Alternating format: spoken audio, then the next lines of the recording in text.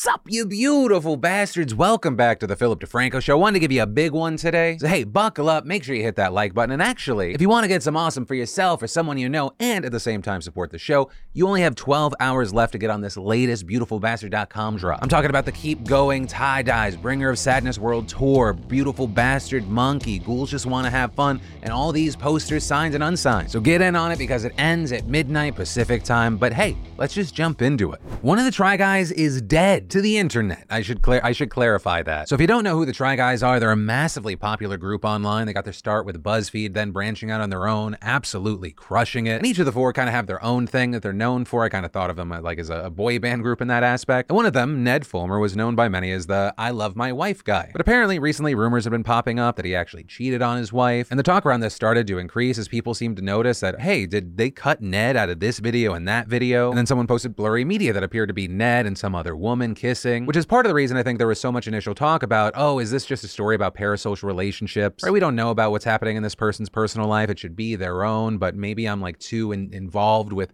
watching them as a fan. But then even more people jumped on this story when it came out that the person that he was with was actually an employee, which for a lot of people changed the situation. It wasn't, you were watching someone you don't know cheating on their spouse. For many, this became, oh, was there a weird power dynamic situation that we need to look at here? But up until just minutes before recording this, it was all speculation, people talking about it. There was no full confirmation of anything until the Try Guys released a statement. Ned Fulmer is no longer working with the Try Guys. As a result of a thorough internal review, we do not see a path forward together. We thank you for your support as we navigate this change. With Ned then minutes later posting, family should have always been my priority, but I lost focus and had a consensual workplace relationship. I'm sorry for any pain that my actions may have caused to the guys and the fans, but most of all, Ariel. The only thing that matters right now is my marriage and my children, and that's where I'm going to focus my attention. But ultimately, as of recording, that is where we are. This is all still developing. It'll be interesting to see if there's any other fallout. But yeah, let me know your thoughts. And then YouTube is killing my videos. That is not a statement I ever thought I'd be hearing from a mainstream music artist. Because if you're even remotely familiar with YouTube, you know they're, let's call it, inconsistent when it comes to enforcing their rules. And that's the case in many situations, but especially when it comes to musical artists. The shit that's allowed in music videos is egregious compared to most homegrown creators. And the conversation around this spiked yesterday after Nicki Minaj announced that her new Little Miss remix video got age-gated. Sharing a screenshot of YouTube's age restriction notice on Instagram and writing, "They restricted my fucking video, but have things a million fucking times worse on their bogus fucking platform. This is what they do to keep you from winning while doing ads for other people and posting fake fucking stats. Because the same people who run YouTube are in bed with a certain record label and management company." And further claiming that this was done to prevent her from getting a lot of the views in the first 24 hours. And tagging YouTube to further allege favoritism and continuing, "How long have y'all been playing the numbers game to lie and pretend people are doing good when they're not? How much ad space did these duds purchase to be promoted on my channel in the last 5 years? Now for some details and context here, the music video for Little Miss Remix does feature a lot of close-up shots of people in skimpy outfits twerking. But like I said at the top, music videos are usually spared from strict moderation that the rest of us have to deal with. It's the kind of content where YouTube's like, I didn't see nothing. Right, the WAP music video, not age-gated. Minaj's own Anaconda video, not age-gated. But if you or I or whoever the hell twerked in our own video on our own channel, we'd probably end up in suppression hell. And while the core of this story is, Nicki Minaj was held to the same standards as everyday people, she was correct in it not seeming to make sense that YouTube did this. There are other music videos where there's similar imagery where that didn't get restricted. And so especially with Nicki sounding off on this, you had fans confused and outraged as to why this happened to her new video. And lucky for Minaj, she did not get treated like the rest of the peasants here on this platform, because her video didn't sit in age-gate hell for too long, because yesterday YouTube lifted the restriction, saying the video didn't violate the platform's community guidelines. But still, Minaj wasn't happy, responding to the news by tweeting, "Fuck them duds, they can't give us back our first 24 hours, can they?" Though she did eventually delete those Instagram posts where she called YouTube out, and her video currently sits at over 1 million views since going up on Sunday. And so I think there's a lot of different things at play here. If I'm Nicki Minaj, I think I'm rightfully pissed off. In the music industry, the first 24 hours are the most important, but even if you compare it to just her newest music video just 3 weeks ago, that had 17 million views. So without a doubt, what YouTube did here knocked a lot of the steam out. But on the other end of this, as a viewer and a veteran of this platform, I can't help but see this as, someone that's usually been treated like an S-tier client for YouTube,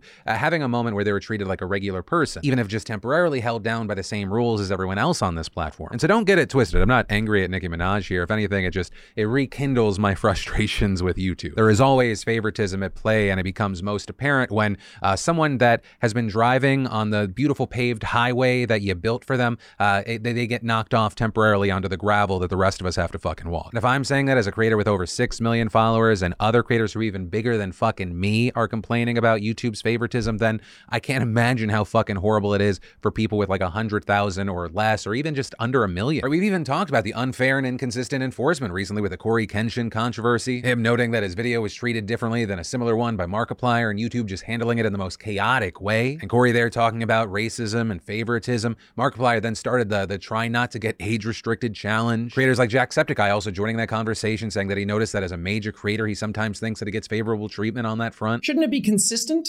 across everybody's? I don't want special treatment because I'm a bigger YouTuber.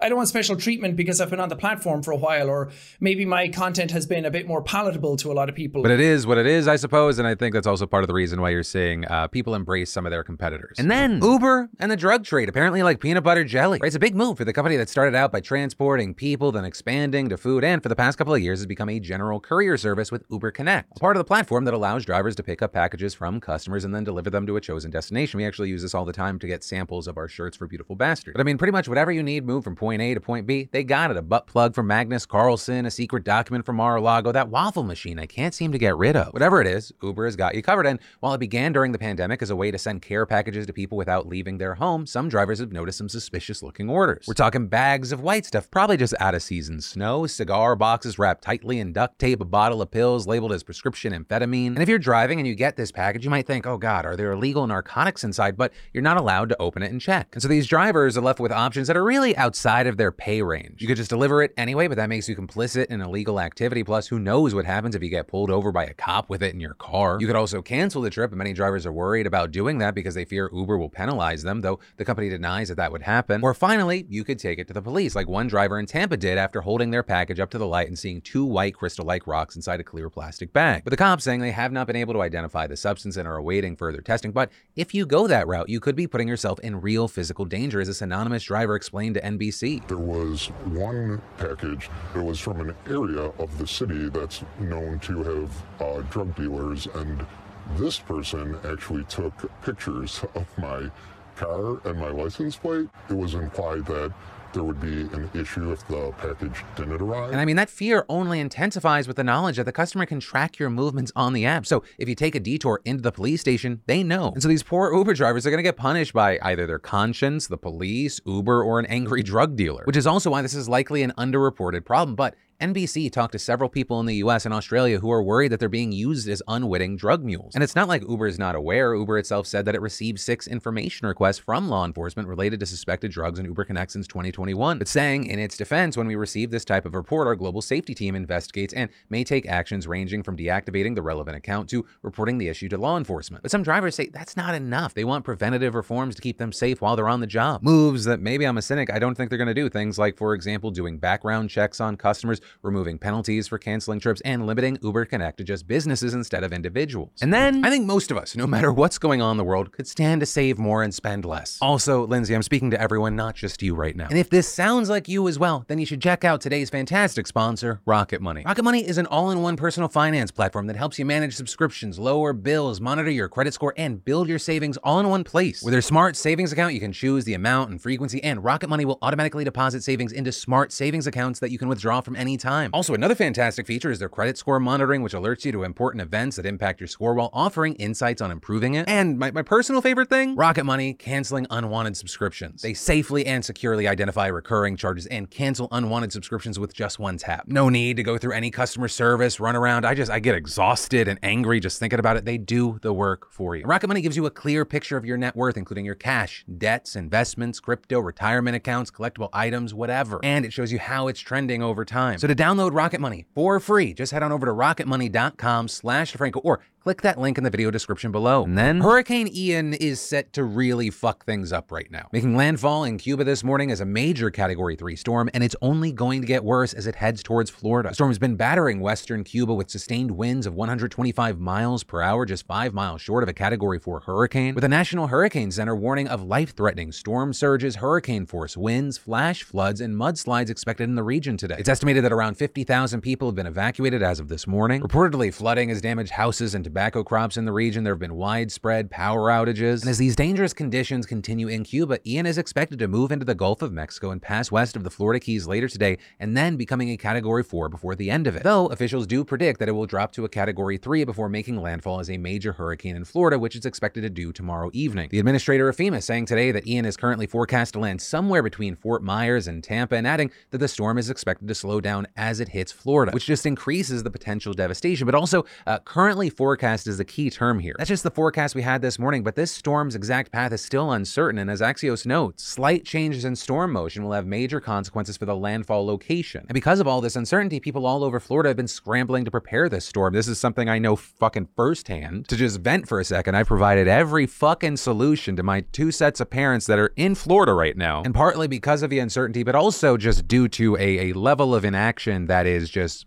confusing to me. The number of potential safe options go down by the hour. And that's a situation for people with resources like myself. Like, this level of uncertainty that we're seeing right now has left people scrambling all over Florida. And so now as we get closer to landfall, we have schools closing down, airports suspending operations, Governor Ron DeSantis activating the National Guard and taking steps to ensure power outages can be remedied, though with that warning that many should anticipate losing power. And there's also a lot of watches and warnings in place all over Florida and even in parts of Georgia and South Carolina. And understand, for many people, it's not like a maybe we should leave. Evacuation warnings have been implemented across many parts of Florida already, with officials saying that around 2.5 million people are currently under some kind of evacuation order. This including some mandatory evacuations largely in coastal and low-lying areas, as well as some of those evacuation orders extending to parts of Tampa, Florida's 3rd largest city. And I really cannot stress this enough. I'm someone that actually lived in Tampa for a decent chunk of my life. Tampa has not been hit by a major hurricane in over a century. We've had to deal with hurricanes hitting Florida, but not like this. A fact that just further emphasizes the unusual path this specific storm is taken. Well, unfortunately, I cannot hit on all the evacuation orders in place right now. I'm gonna link to resources in the description for tracking evacuation zones and statuses, as well as where those evacuating can locate shelters. Because hey, whenever there's a situation like this, I always hope, hey, maybe everything's overblown, and I love when that's the case. But when the prediction is accurate, it's fucking devastating, and there are very serious threats posed by this hurricane right now. According to the NHC, hurricane-force winds and tropical storm conditions, as well as heavy rainfall and flooding, are expected throughout much of the region. And considerable flooding is not only expected in central Florida, but also predicted to extend into southern Georgia and coastal South Carolina. But easily, one of the biggest threats this hurricane poses is storm surge flooding at the coast. With the NHC warning that, quote, life-threatening storm surge looks increasingly likely along much of the Florida west coast, with the highest risk from Fort Myers to the Tampa Bay region. And beyond the immediate importance of people talking about this now, moving forward, it's important to know that, experts have pointed out that these insanely dangerous threats of storm surge and catastrophic flooding have been drastically exacerbated by climate change. With the most basic example of that being sea level rise driven by climate change, making surges and flooding more likely and more extreme. Just to use one example, you have St. Petersburg, where sea levels have risen by nearly 9 inches since 1947. We're talking an actual 9 inches, not a Tinder I'm 9 inches. And that's just one thing. We're seeing the impact of climate change in real time with this storm. In addition to climate change being linked to an increase in rainfall from tropical storms and hurricanes, Ian has reportedly been rapidly intensifying over extremely warm sea surface temperatures in the Caribbean that are running above average for this time of year. And the report adding that climate change favors more instances of rapidly intensifying storms such as Hurricane Ian